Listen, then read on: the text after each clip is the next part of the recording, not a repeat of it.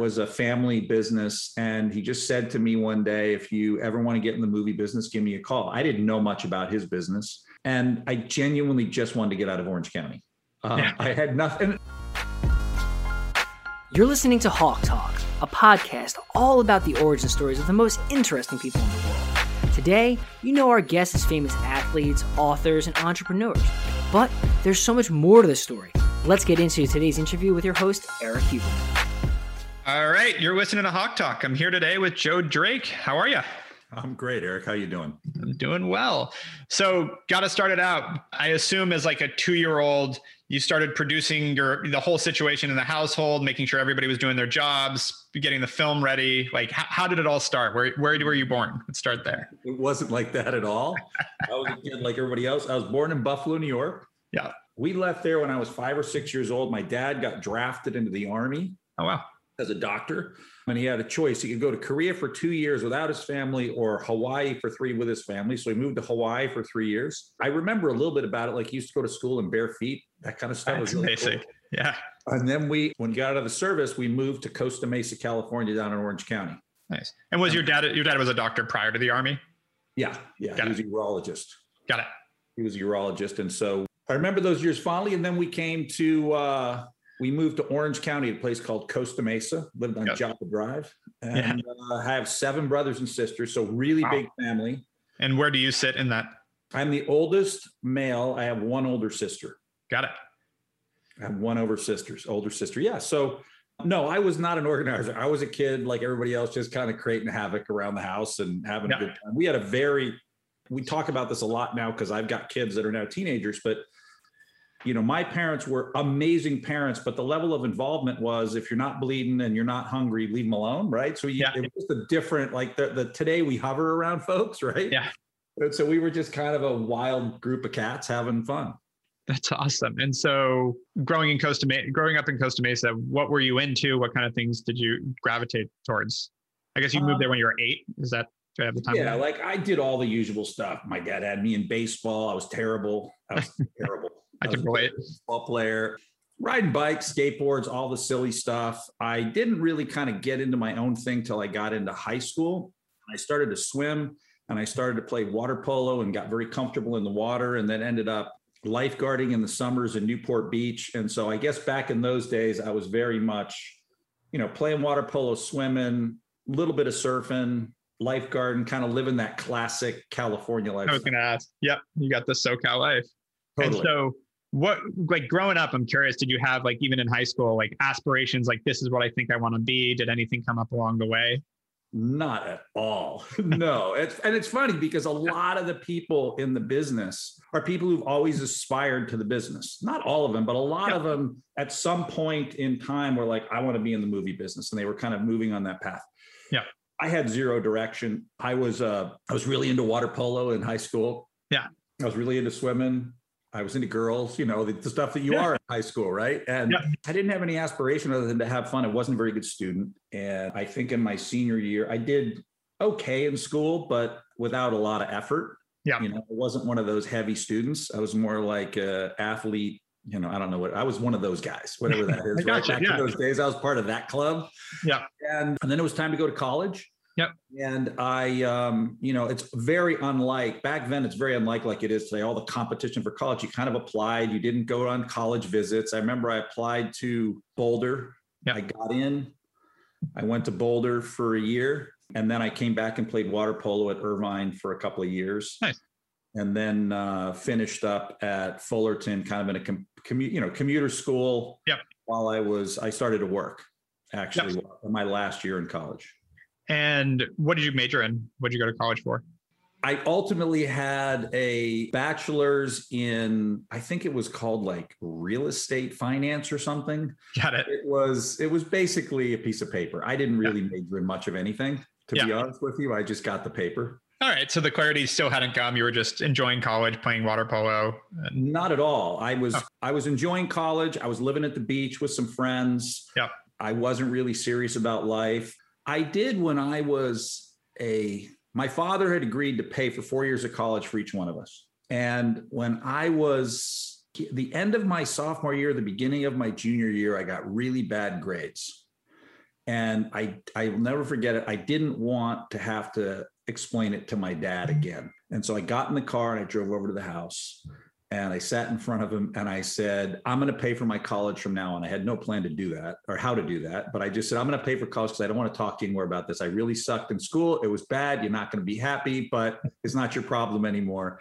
And that day, from that day on, I had to pay for everything for myself. Yeah. And I would say that was a big turning point because I immediately went way in debt. I had to kind of figure out how to continually pay enormous credit cards and loans and the like. And so while I was in college, I started to work. And then I got my first real job at a place called Village Investments during the end of my junior year in college. So I was kind of like going to school half-heartedly and working. There's a gentleman named Phil McNamee who owns a ton of real estate in Orange County, and he was buying apartment buildings and syndicating them in a very unique way. And I like to say I was like, on his acquisition team, helping him buy buildings. I basically drove around, took pictures of buildings, and then filled it in boxes. And, I really wasn't doing a lot of high level thinking, but that was my first job. And it was during my last year and a half of college. Got it. And so when you graduate, you stick with it, or what ended up happening from there? I stick with it for a couple of years. Okay. I'm not enjoying it. It was kind of the path of least resistance. Yeah. Again, still directionless. Yeah. It was the path of least resistance. I didn't like it much. A few years later, a buddy of mine started a mortgage company, which today is probably one of the biggest mortgage companies in all Orange County, and asked me if I wanted to come over there. I went over there. I started making really good money. I still hated it. And what was it? Because they paid you, or were you doing mortgage sales? What? I was a mortgage broker and home loans. I mean, the simplest thing on planet Earth. Only at that time, you could write a lot of business fast if you hustled. Right. And after about a year of it, it's a lot of incoming business because you've established your network. Yeah. And it's pretty repetitive though. Yeah. It's pretty just packaging a loan and finding a lender. It's sort of mechanical at some point. Doesn't really challenge the brain a whole lot, but I was good at it. And I was making really good money on a relative basis. And so it was, like that part of it, but again, still just totally unfulfilled, hated the job. And where do you think that came from, like that drive side of you? Because it sounds like, in high school, college, for a while, you kind of chilled. Was it just that, I've got to cover myself now and I need to take care? Look, I actually think it was water polo. I played, I was all through grammar school and middle school. I was the guy kind of sitting on the steps while the kids were playing basketball. I just didn't fancy myself an athlete. And when I got to high school, I really took to the water. I really took to water polo. I don't know what the switch was in my head, but I'd get up very early in the morning, make myself breakfast, get on my bike, ride, a mile and a half to school, get in the pool before school. I became driven by that thing and I got really good. And I like to think of it as like I learned like what the edge was and then how to push past the edge to get better and to do things. And so I had a really successful 4 years playing water polo and felt, as a kid, felt strong because I was in shape and all that kind of stuff. And so I would say that gear is something that I've drawn on. Just understanding the ability, your capability if you just want to push. Yep. I don't know if that makes sense, but you're kind of that your limitations were far beyond what you'd normally accept them to be at, kind of thing. Right. That's right. Makes sense. Right. Awesome. All right. So you're in mortgage lending, you're not having fun. Let me know what happens next. So what happens is I end up doing 2 home loans for a gentleman in Los Angeles. I don't know how he found me, but we got connected somehow. A gentleman named Ken Badish, who had a movie company that was really taking advantage of the tail end of the mom and pop VHS boom. And what I mean by that, this was way back when, I'm not even sure you were born then, Eric, but way back when there were mom and pop video stores opening up daily across the country. You had the classic supply demand imbalance where there just weren't enough movies to fill this new demand of people running to video stores. Yep. He was buying movies and releasing them in a handful of Midwestern states. They would then be qualified as theatrical releases, and then he would go and monetize them in home entertainment and video and downstream. and he was really arbitraging the market very successfully. Yep. There were 10, 11 people working there. It was a family business. And he just said to me one day, if you ever want to get in the movie business, give me a call. I didn't know much about his business. And I genuinely just wanted to get out of Orange County. I had nothing. And I love Orange County. It just was hot. You know what I mean? It was just like enough. Been there. Yeah. It was something different. The plan wasn't any more serious than that. And I gave him a call, took a probably 70% pay cut. Wow. Went up and got a smelly studio apartment over near UCLA and started working for him. And I don't know what it was, because I'm still not sure there's any glamour in the movie business. I think it's largely misperceived, but there was definitely no glamour in the business that I was in and what I was doing, but I loved it. I don't know why, but I worked a lot. And why do you think, I know you can say you don't know why, but what do you think drew you to it, that you were passionate about it? I mean, I'm just curious about, I do all kinds of things. I chase all kinds of passions because I just have a curious nature. Mm-hmm. And I think the learning curve was extraordinarily steep. It was something I knew literally nothing about. And very quickly he would say, look, we need to buy some movies, go screen these movies and give me an evaluation. I have no idea how to value a movie. And I don't mean like, is it good or bad, but how do you look at a 90-minute piece of content and break down its values in theatrical, home entertainment, international sales? You got to start marrying business concept to a creative piece of material, right? And I didn't know what I was doing, but he allowed me to learn on the job. And he was an excellent, excellent teacher. He was a great negotiator. I'd never really negotiated anything in my life. Yeah. And so and yet he needed someone that had a bit of a business brain, which and a sales brain. I do have. Selling is something that comes natural to me. Mm-hmm. And so I just got to learn on the job. I guess it was because I had total access. I'd sit there at night and read contracts. I know that sounds boring, but when you start digging into the contracts, you can see exactly how the business works, right? What it costs to buy something, what revenue streams come out of it, how that's accounted for. I'd ask him lots of questions. So I'm curious on that one, because I notice this with most people is they don't read the contracts. They don't even take the time to understand. And once you do, you realize these are written by people and they're actually not as complicated as you think once you read a contract.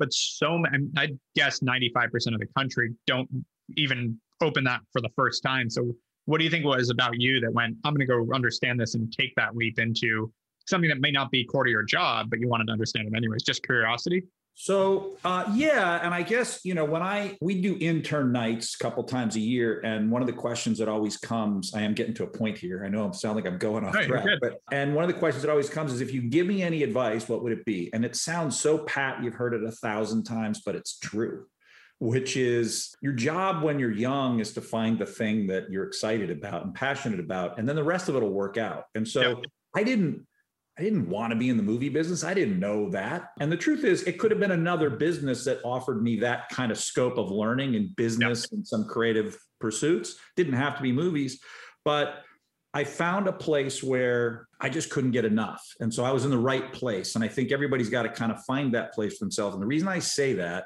is because when you look at successful people, most of them early in their career just outworked everybody. But for them, it wasn't work.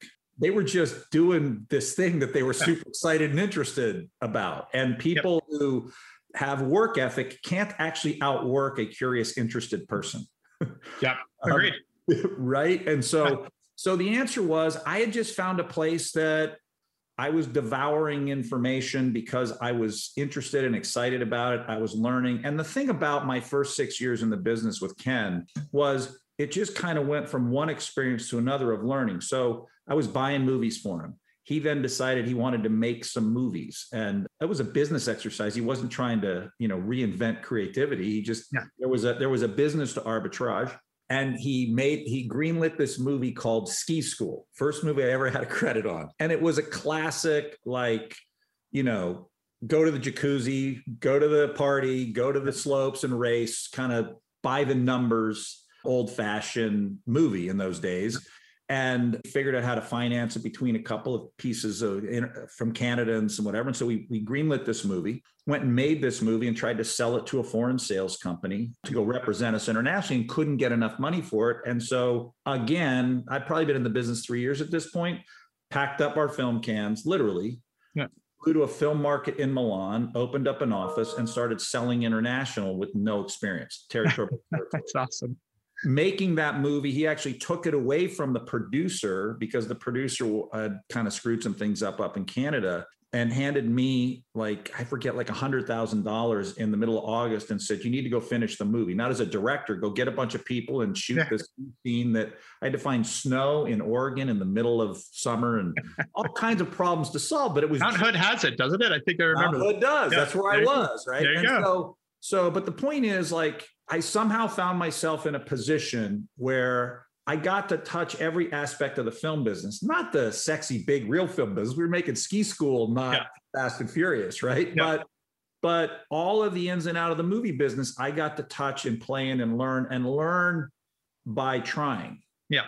I came out of that first experience in Milan with a real passion for the international side of the business, and ended up in the last 3 years working with him, building him an international sales company where we would sell other people's films for him, and got very profitable, got pretty good at it. So I guess the answer to your question is, I was just in a place where I got to stay on an extraordinarily steep learning curve. And at that moment in my life, and it was exciting stuff. And at that moment in my life, I guess I was ready for that, Yeah. Makes sense. And so did you get to the point, what caused you to leave? Was it that learning curve started to slow, or did you just decide it was time? A bunch of stuff. Business got tougher. He was trying to figure out where his business was going. I think we had an enormous amount of loyalty to each other. Opportunities started to come my way. And there was just sort of a natural moment where there was an opportunity that came up that was exciting. The truth is, I think he was probably at a place where he's like, I don't know if I can keep paying this guy, right? I think it was just one of those natural moments. We remain good friends today. We stay in touch. Try to help each other periodically and connect once in a while. He's sort of left. He's not entirely left the business, but he's not deeply in the business anymore. And so there was just a natural moment for both of us. Got it. And what was that opportunity that arose? So there was a company called Reicher Entertainment. A gentleman named Keith Samples had convinced the Cox sisters of Cox Communications to give him nearly $1 billion to build a studio. That's a whole different story. I don't really understand how he pulled that off, but he did. And he immediately started making a ton of movies and a ton of TV shows. There was a woman named Megan Kimberly running his international operation, and they need someone to come in and run the feature sales side of the business. They had a lot more content than what I had handled in the past. They were making big, all kinds of movies, big studio movies, and some more art house films, much higher volume of content being distributed by major studios, not something that I'd been doing before. And so they hired me to come run their international business to monetize the content they were making. Got it. And was that exciting because you'd get to work with a bigger base? What drew you to that job? I mean, it was time for the next thing. Yeah. Much bigger films, much higher volume of films. I've never actually worked, at that point, I'd never worked for a major studio. I kind of always tended to be in the sort of opportunistic independent space. This was a giant independent company. Yeah. And so it was an opportunity just to work with a lot more content, go to the next level, learn a lot more about how studio movies, because even though we were an independent company, all of our movies were going to be released, whether it was through Paramount or Universal, a bunch of major studios domestically here in the US. That has a whole bunch of implications for their values internationally. It was an opportunity to really understand how studios work with independent producers, not something we'd done at the other company. So again, a bigger stage, another big learning curve. And I had at that point become pretty well established and knew the international business well. So I could also bring a lot of value to them. Yep. It was just sort of the natural progression. Got it. And how did that go? How was the transition? It was everything you'd expect. Really great. And it was really gnarly at times. There wasn't that company as a company, not what we were doing in the international business, didn't have a great business plan. They were just greenlighting movies without a lot of regard for market value, in my view. Yeah. And yet my job was to sell them. So we did in terms of personal career growth, I was selling a lot more film for a lot more money than I ever had. Was developing a deeper base of more important relationships. Yeah. I learned a lot about how to work with studios and what the studio demand was. Mm-hmm. And so for me, it was great. At the same time, the company was not very successful. Yeah. They were not having a ton of success in the theatrical marketplace. They were not having a ton of financial success with their content. And after 4 years, the writing was on the wall. Yeah. My team and I think, did a great job of monetizing what we had. Yeah. But ultimately, the overall business was not in great shape. And so after about 4 years, it was time to figure out the next thing. And did you leave with something else to land on, or did you just go? You did. A really good friend of mine, a guy named Jeff Sackman, was one of the first. Was at Lionsgate, where I am now, but it was the formation of Lionsgate pre-me. A gentleman named Frank Giustra had brought capital to bear and acquired a small company called Cinepix Film Properties, and I believe he bought Peter Guber's television company, or maybe that happened after. I'm not exactly sure how Lionsgate formed. And Jeff, who I'd known for years, he had actually been involved in Ski School, the first movie, as a Canadian distributor, was running that company and asked me to come in and build their international business. They had a small international business run by a woman named Marie Claire Poulin, who up in Montreal.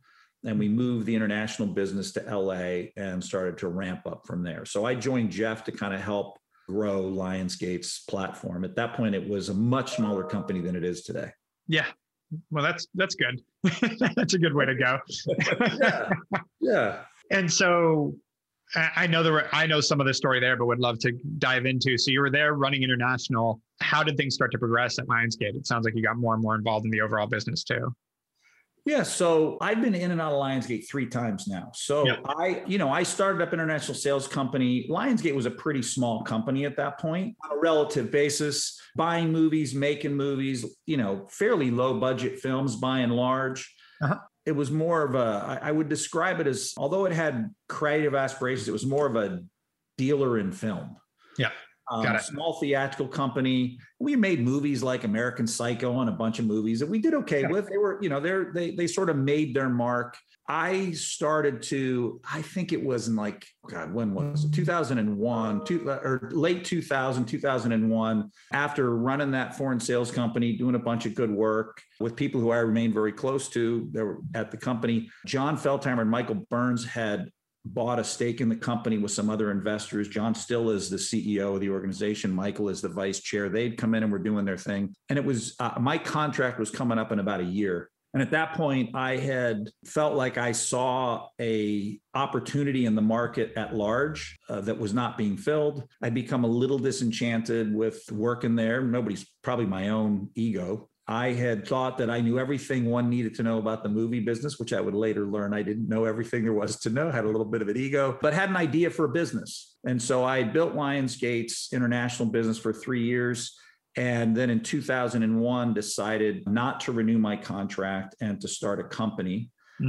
That at the time was called Senator. We were financed by a German distribution company that had just gone public in Germany, and their valuation went from probably a few $1 million to, I don't know, $500 million, because the Nua market was a bit of a stock bubble, right? There were these crazy valuations happening. So they financed my first company that I started in 2001. That was going to be an international sales company, a production company, a development company, and a finance company in the motion picture space. I had an idea of, when I started that company, I thought I understood a demand that wasn't being filled in the market. And I thought I had a plan on how to get to fulfilling that demand.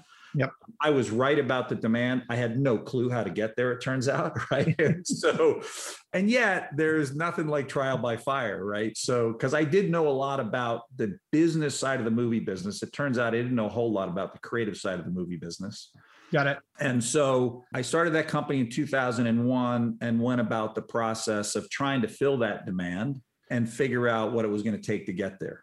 Got it. And so through that process, did you end up figuring out the creative side, or what ended up happening with it? I figured out how to operate in it. I would say that, look, you've built a business and been very, very successful. And when I think one of the things that I quickly understood or tried to understand is what I knew and what I was great at and what I didn't know and what I wasn't great at, and how to bring those. If we were going to be successful, I needed all of the pieces to connect all the dots to get from an idea, and I don't mean idea of the business, I mean like a movie idea.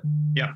And take that all the way to fruition. And that required a bunch of pieces, particularly on the creative side, that I did not have expertise at, nor did I probably value appropriately when I started the company, right? And so we were profitable pretty quick because I knew enough about the international business that I could get a lot of other people's content and sell it and make money. Yeah. But we weren't attracting great content that was going to grow a robust business and become important in the motion picture space. Yeah.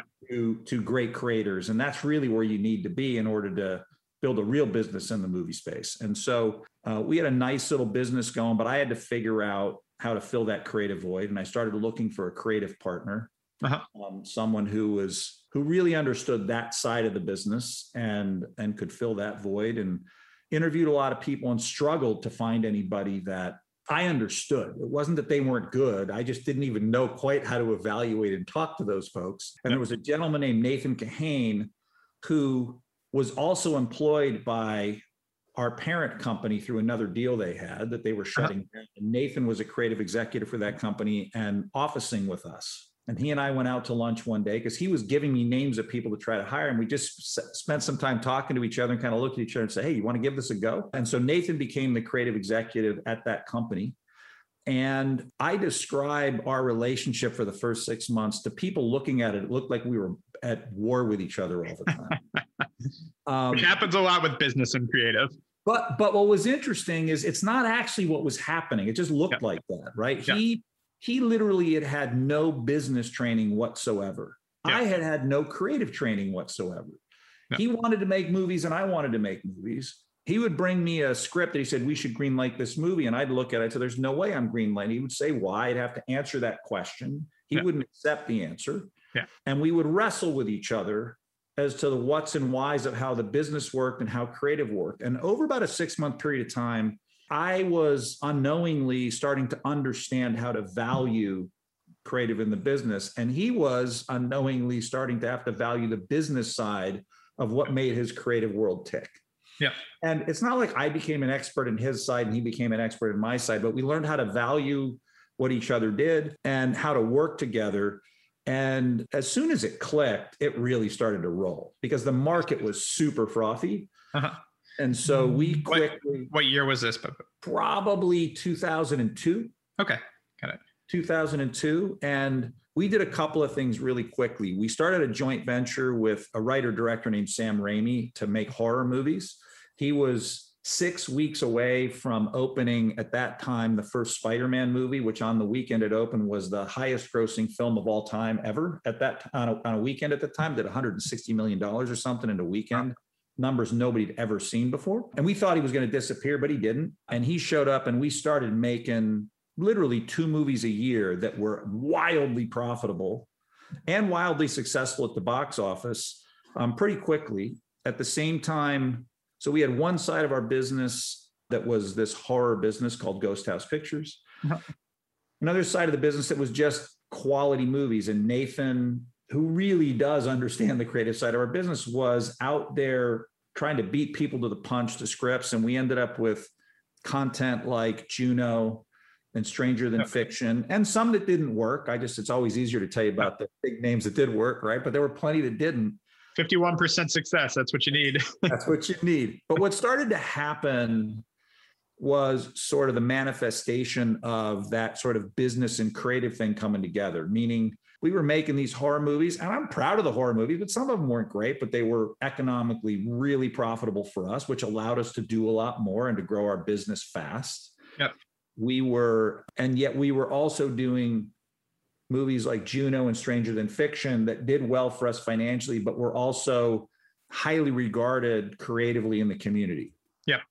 And so I started to understand, and we started to see the benefit of creators, super high quality, talented people who valued sometimes even creative over the business, wanting to come work with us. And that's when the business really started to cook.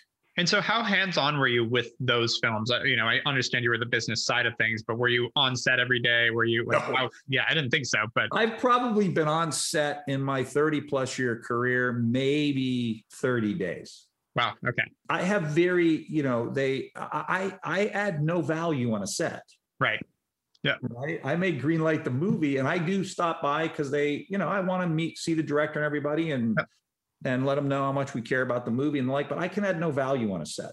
Yeah. And so, no, I wasn't that involved. And the truth of the matter is, even Nathan, he spent a lot more time on set, and his team spent more time on set than I did. But when we do our best work, we've got producers that we've hired and empowered to let run their movies. If we're heavily involved on set, something's probably wrong. We're trying to fix it. And usually if we're on set, we're not actually going to make it a lot better. Fair. Yeah. The game is won and lost when you greenlight the script and you hire the director and you have the right producer in place and you can support them. Yeah. Makes sense. Damage control. We rarely turn the ship around in a meaningful way. Got it. So I wasn't that involved. I was very involved in greenlighting the movie. I did greenlight movies, and I'd ultimately have to approve the casts and the like, but that was really Nathan and his team's job to bring all those pieces together. Got it. And so how long did you guys end up doing this together? So we built that company from 2001 to 2007. Okay. We didn't bring any capital into the company. Mm-hmm. And so we were literally bootstrapping it all the way. And we were doing when we started, probably $60-70 million of production a year at the high, by 2005, we were probably doing $125 to $175 million of the production a year. And rarely did we have $150,000 in the bank. Yeah. And so we were, but a little stressful at times, huh? It was so frothy in those days that we were able to, I think we were one of the best companies in the business at understanding demand, at building content without sacrificing the creative aspirations of the project at a really economic price, mm-hmm. and aligning ourselves with talent to share the ups and downs of that opportunity, which was unlike the way the studios tended to operate. And then monetizing the movies, we were really, really, really good at it. We were creating leverage in the marketplace. Most everybody else in the business were asking permission at the script stage to greenlight a movie. We would just greenlight and go. So we were way further down the track when you bring something to market. And if you got it right, the demand way outstripped what it cost you to make, right? So we were licensing the movies on very unique deals, taking oversales, taking our back ends, banking them, leveraging them, just kept turning it to keep growing the business. Were you ever, I'm sure it came up in thought, but were you ever actually worried about getting caught, so to speak? Because when you're... Look, we were, on a 12-hour podcast, I'll tell you the 7 times we were 3 days away from being sunk. It was one of the great, exciting, crazy entrepreneurial experience of a lifetime. We were always essentially bankrupt and yet super profitable. Yeah. There was a ton of value in the assets, but just keeping the cash wheel running was a monumental exercise. Our parent company went bankrupt 4 years in. Oh, wow. And would have drug us down, except for the way our deal was structured with them and the way the German laws and the American laws worked. So in 2004 or 5, we spent a year negotiating to buy the majority shares that they held back and keep running. So it was a very, very, very crazy dance. Yeah. But it was a company where there were a lot of real assets in it. We'd grown some real assets and just had to stay ahead of the cash flow. So in late 2006, actually, what we came to the conclusion, because having built it literally from the first brick, we had really intimate knowledge of what it took to source a piece of material, develop it, greenlight it, turn it into cash, all the ones that failed, all the ones that didn't. It was a reasonably predictable business going forward, in the sense that how much you'd have to invest and whether you were actually growing the value of the company or you were in service of your customers and your employees, right? And so by 2006, it was really clear that we either needed to bring in capital, in other words, just not to be in that situation forever, right? We either need to bring in capital, sell, or shrink. We had no interest in shrinking. We looked at the capital trade and there was just never a good trade. So we decided it was time to sell the business and sat around and talked about what we wanted life after sale to be, as opposed to what the price was, because we were really good at doing deals. And so we felt we'd get the deal we wanted. So we wanted to kind of think about what life after the deal would be. And in early 2007, we decided to start chatting with potential buyers for the company. Got it. And how was that process? Was it exciting, fun? Look, the whole thing was exciting and fun because it's a very strange thing once you sell a company and you have a little bit of success and there's this value sitting over in a bank account and there's this, and I think initially you try to protect that. And so you fundamentally change operating the way that you operated to get there, which is a mistake. Yeah. I say that because up until selling the company, we were always just building. We never thought about having anything, right? We were just going and going and going and going and doing the next thing and creating value. And but none of us had anything. We had some draws. We had a draw on the company, out of the company, that basically paid our overhead. Nobody was stocking away dough. Yeah. And so there never occurred to us that there was something to protect, if that makes sense. And so I was going to ask, was there a point where you realized you were going to have more money than you need, so to speak? Was it this point, or did you already know you were successful and you were already living great and this was just going to be added to that? Like, was that? Oh, no, we were successful in that there weren't many companies that had the ability to actually decide they were going to buy a piece of material and greenlight a movie. Yeah. There were major studios and a small group of producers that could do that. And we had become one of those and were really successful and good at it. Yeah. And so that was success in our business. And underneath that, we knew there was value in that thing, but it wasn't kicking off a bunch of cash for us to go build fancy lives with. Right. And yet we felt successful. It's just that we had to make a decision on what to do at some point, because it could become unsuccessful if we kept playing Russian, kept playing roulette, right? Yeah. Like, we had a great business, but any miss in execution could have been catastrophic at some point. Right. Well, you're just rolling it and rolling it and rolling it. Right. And so, when we sold the company, it was clear that everybody was going to do really well. And we were confident in our ability to sell the company.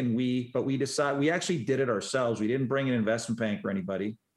We started talking to the obvious parties at the time. There were a bunch of funds in the marketplace that were looking to buy businesses. There were a couple of companies we do business with today as Lionsgate that were looking to buy. And then there was Lionsgate. And as we started going through the process, and we had a really good sense of what the value of the business was, and we were pretty good deal makers, we ended up in a situation where we had 3 buyers for the business that kind of were at the short list at the end of the day. And we got down the road with a couple of them, pretty far down the road. And then there was a decision to be made. And we went back to that list of what do we want life after sale to look like, because the money was enough. It was a good deal either way. And oddly, even though I just left there, Lionsgate was the right place to go. And what was that list? What were kind of your priorities? It was more about what controls you would have going forward, what your work life looked like going forward, the platform and what the capability of that platform would be to enhance the business that you had built. In the calculus was, there was a big fund that wanted to buy us that was basically capital, that would want to squeeze overhead all the time, that wants a return. And that's totally fair. Couldn't really provide any strategic value for us. Weren't providing a platform that was going to grow the business. It would just be money in the business and probably another exit down the road. There was an independent company that still exists today that's very successful that saw us as somebody, we were sort of in the same arbitrage space that, thought 1 + 1 could be 3, really liked those guys a lot. And then there was Lionsgate, which had this theatrical platform. I would go in and run that theatrical platform. It would still be a place where we could continue to run the arbitrage business as well as supply content to Lionsgate. There were interesting places for each one of my partners within Lionsgate. And that stacked up with the kinds of things that we were looking for. Got it. And so you go back to Lionsgate, take over theatrical. Was it what you had left, or had things changed? How did it feel? Things changed a lot. They were a much bigger company. There was a lot more at stake. Much bigger company in terms of personnel, in terms of aspiration, the size of movies, what they'd been doing in the marketplace. It had grown a lot. Yep. And I took over the motion picture business and really set about, one, trying to understand the public, the nature of being the nature of that job in a public company. Motion pictures on an individual basis are really bumpy. Yeah. A slate is less bumpy. How that's perceived by Wall Street, how the partners in the business think about that, how that affects decision making, the financial implications of dating movies on a given date, and the expense, how expenses are incurred, and how that is perceived, and all there's a whole bunch of stuff that is way outside of, is this a great movie that's going to make us a lot of money and this is the right date to release it? And at the same time, wanted to take advantage of that platform and felt that there was an opportunity to go find the next iteration of franchises that could have, a game-changing value effect on Lionsgate. I'm curious, as you've said a few times, like you're a man of curiosity. Was there something fun also about those sort of dynamics of public, or was that just kind of annoying? Like learning the publicly traded side of it? Ultimately, yes. I have to say that I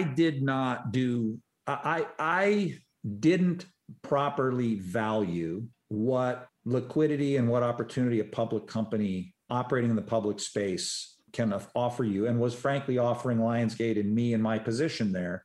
And instead I rebelled against it for the first 2.5 years and wanted to ignore it and not want to properly value it, because often it wasn't perfectly, the pressures of that or the implication of that wasn't always perfectly aligned with a movie you'd want to green light or when you'd want to date it or the right thing for individual film, right?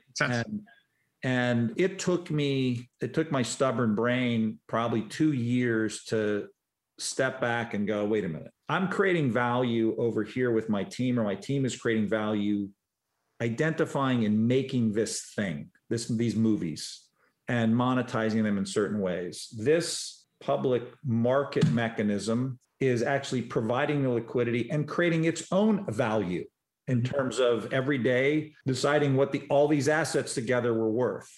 And they both are important. Yeah. And I came into the company, was like, this is important and that sucks, right? And that's stupid, right? That's just not right. And so I would say in the last couple of years of that deal, I did get curious about it. I did try to understand it. I did try to figure out how to optimize what we were doing within it, as opposed to rebel against it and see if we could make 1 + 1 = 3 kind of thing. So at first I wasn't, but I did become curious about it.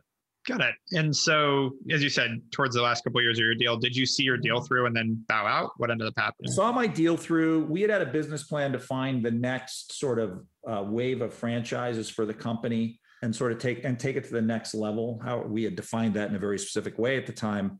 And two things happened simultaneously. The true manifestation of that idea and business plan came to bear at the same time that they were buying a company called Summit Entertainment that had two very senior executives that were also going to sit at the top of this company. So what actually happened in that situation is my deal was coming to an end as we launched the Hunger Games franchise, which ultimately added billions of dollars of value to Lionsgate.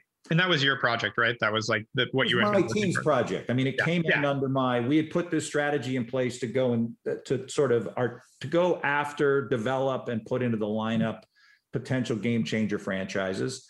There were a bunch that we put in. That was the one. We also did Conan the Barbarian, thinking it was going to do that, and we lost a lot of money on it. Like, it's not like I knew that was the one, but it was part of a strategy. Yeah, that if you're doing that within Slate Dynamics, you're gonna get right. And was Nate still with you? Was he still doing the creative side? Yep. Nice. Yep. But he was not running the movie creative. He was actually running our old company within Lionsgate. Got it. There was a different group of folks that were running the movie bit that were doing that. A woman named Ali Shermer was the executive on that movie. Awesome. And so we built that. We launched that franchise. The last thing I did at the company was to announce that movie at the premiere. And then I finished that was the last official, and that turned out to be a great way to leave the company. And two executives, Rob Friedman and Patrick Waxberger from Summit, took over the motion picture business at that point. Got it. And did you have an idea of what you wanted to do, or are you just like, this has been great, I'm out? I did actually. I went and decided to do this all over again. And yeah, so perfect. Why not?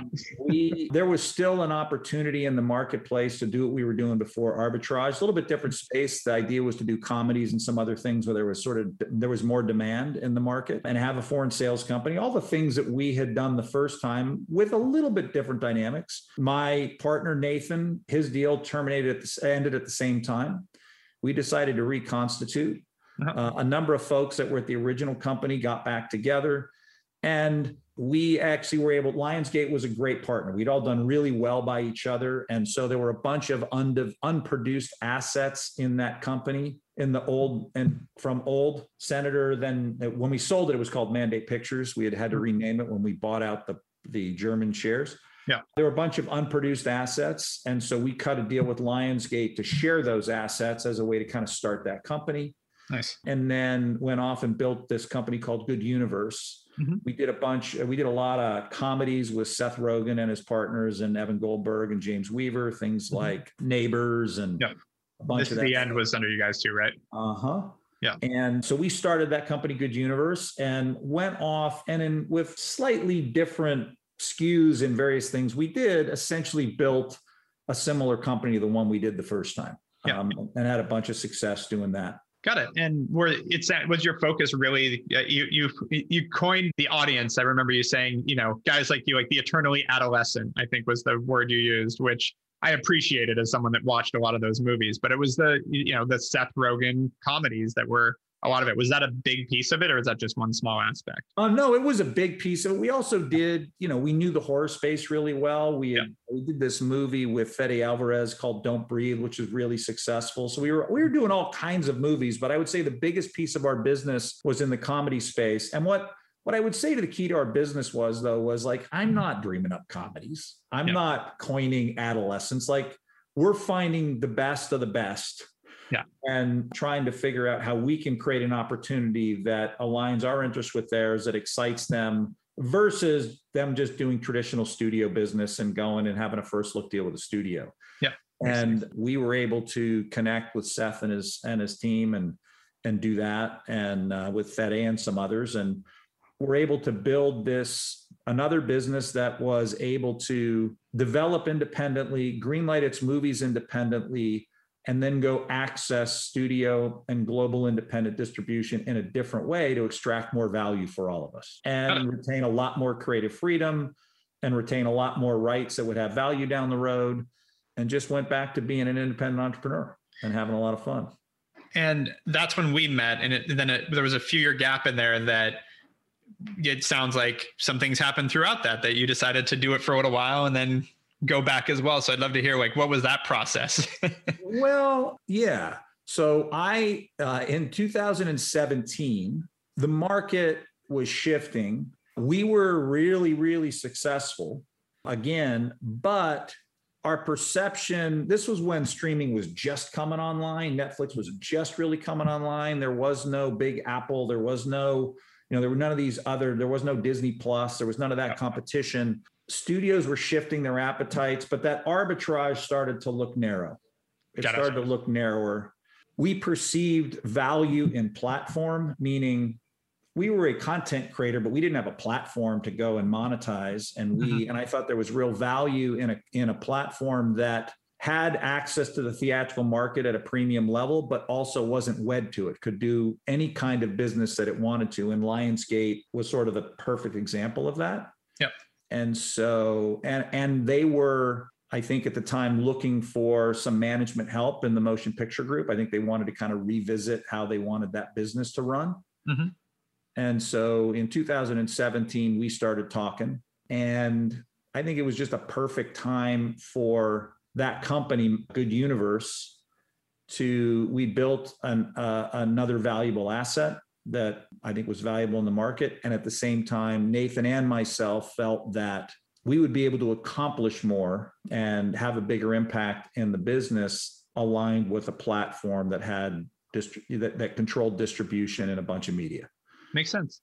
And so, we jumped back in. One thing I love about this is, you've been there 3 times. You obviously don't burn bridges on your way out. It sounds like you've kept all your relationships, including your business partner that, as you said, some people would have viewed your first 6 months as war, and you guys continued to, you literally went back in the trenches together. Like, it's hard. A lot of people that haven't been through it, once you've built something, you've had some success, you have money in the bank, it's hard to roll up your sleeves and want to do it all over again. So you guys had that commitment to it. It is. I would say it's hard, but I would say that, I'd go back to Ken Badish, my first boss. One of the things that he was a great negotiator, but he didn't look at negotiating as just getting more from the other guy and being a tough guy extracting the last dollar.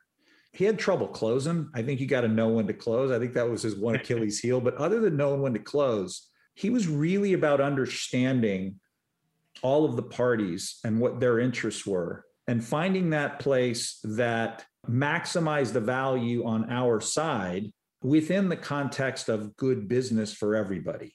Yeah. Right. And pushing hard, but you really have to understand all the parties in a transaction and their business, which is why, literally understanding what every video unit costs and what every movie ticket costs and how much media they spend against it. And being, if you literally went through the ins and outs of every territory's business, so that when you're trying to do business, when you're trying to sell them something or license them a title, you're running their math and you're understanding their problems. Yep. You're going to find, and if you are able to take the emotion out of the moments, yeah, and help people de-escalate escalated situations and talk about what's really important. Yeah. You're going to be able to create real longevity in your business relationships. You're going to help yourself and people navigate some tense situations. Like, I'm not going to pretend that I haven't been in thousands of negotiations and deals that at a moment get really hot and get people feel they take things personally when it's about a piece of content or it's about a distribution window, right? But it just gets that way because people get vested in business and trying to win. But I've always tried to, and I've made mistakes like anybody, but I've always tried to really understand all the parties in a transaction and what they're trying to get. I try to be as transparent as is humanly possible, treat everybody with respect, tell the truth. Even when it's hard, even when you got bad news, just go tell the truth. And I have found that you can build some really long lasting relationships in business. And often I find actually the deepest relationships you have are the ones where you've been through a really tough moment together, where you've been maybe on the opposite side of things and you felt really mad, you felt really unhappy about that person. But when you got to the bottom of it, and you got through it, it builds a lot of long-term trust. Yep. Agreed. So 2 last questions for you. First off, what's next? I'm pretty excited about what we're doing right now. We are in, I'm not saying anything anybody doesn't know. Like, there is more change going on in the world, and particularly in the motion picture business, where everything that existed as a standard, windows, what something was valued at. Are people going to theaters? Are they not? What are they going to go see? What are they not? What is the theatrical infrastructure going to look like in 2 years? Streamers gobbling up the world. Consumer taste to have unlimited options for entertainment, right? We're literally in the most dynamic market I've ever been in. Lionsgate sits in a really unique position. We've been through an extraordinary evolution that has tested all of us. We've done a bunch of stuff really well. And at the same time, it's just beginning. Yeah. And so I'm not done. Yeah. The team's not done. And so I want to make sure that we navigate this moment and come out of it as a motion picture group that doesn't just survive the moment, but thrives coming out of it. And that means we have to operate in whatever environment we find ourselves in, not set ourselves up to just be a theatrical distributor. Yep. And there's a bunch of unanswered questions that we got to go answer to do that. I love that you said that, because I've noticed one of the biggest things I've learned throughout the past couple of years, this crazy pandemic and everything, is the difference between the CEOs and founders that, again, look to survive versus look to thrive. And that difference in mindset actually causes that outcome. Like, I've seen people that I've mentioned this a lot in different interviews and stuff, but a friend of mine owned a chain of gyms in Canada that I don't think are still open. I think they've still been shut down for 16 months or whatever it's been. And so he pivoted to virtual training like 3 days into it, built a platform, launched it, made an 8-figure business within the past year. And then when the gyms reopen, he'll still have that too. Right. And it's just, if you lean into it and find opportunity, it can be very beneficial and for anyone. Yeah. What I say is I've always felt like I knew in all the previous iterations of what I've done, like kind of what the North Star was, what the business case we were chasing. Yeah. And I had to get really comfortable 12 months ago with, I don't know what that is. Yeah. I need to create an organization that's capable of not knowing. Yeah. And chasing all the possibilities. Yep. And it's been really interesting. Yeah, it can be exciting. All right. So last question, which you've answered a few times in different ways, but I'm going to see if you have one up your sleeve still. For people just getting started, whatever that passion or career might be, what's your one piece of advice that you don't think they commonly hear that you either did get the advice or wish you had been told this advice? God, I don't have the magic answer that people haven't already heard. I would say this: leave early. I think there's this sense of loyalty that people have where they stick around in things they're really not passionate about. It doesn't mean you leave anybody hanging. Yeah. But in your early career, your job is to find that place that you're so damn curious, you're just going. Yeah. And if you're not there, you need to move. You need to take care of the person that hired you in the first place. You need to do it right, but you need to move. Yeah. You need to not stick around. The opportunity in this world is extraordinary. And so many people, I would say the large majority of people get what take what they're offered and struggle through it because they want to be a good employee and haven't really chased that thing that makes them excited. And you'll know when you found it. Yeah. And if you don't know, you need to find the energy to get up and move and try something else, anything else. It doesn't matter. I just wanted to get out of Orange County. I didn't want to be in the movie business. And the truth is, had it sucked, I would have tried something else. Yeah. That's my nature. Yeah. I probably am a little anomalous to most people because for whatever reason, I run towards change. And that's not a normal thing. But early in your work life, you have to find a way to embrace that. If you're going to find a thing that you're going to be outworking everybody in, because it's not really work. Yep. You're doing the thing that you dig. So I don't know if that's a pearl of wisdom, but I would just say leave early. I think it is. Well, Joe, this has been awesome. Thank you so much for coming on Hawk Talk. Great seeing you, Eric. You too. Take care of yourself. Hawk Media is your outsourced CMO and marketing team. We'll dive into your business for free, identify opportunities in your marketing strategy, then get you teamed up with individual experts, all month to month and a la carte.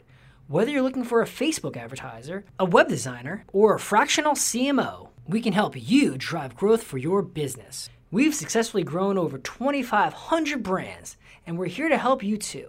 No matter your goal, we've got you covered. To learn more, visit hawkmedia.com. That's Hawk with an E, media.com. You've been listening to Hawk Talk. To ensure you never miss an episode, subscribe to the show in your favorite podcast player. If you're listening in Apple Podcasts, we'd love for you to give us a quick rating for the show. Just tap the number of stars you think this podcast deserves. Thank you so much for listening. Until next time.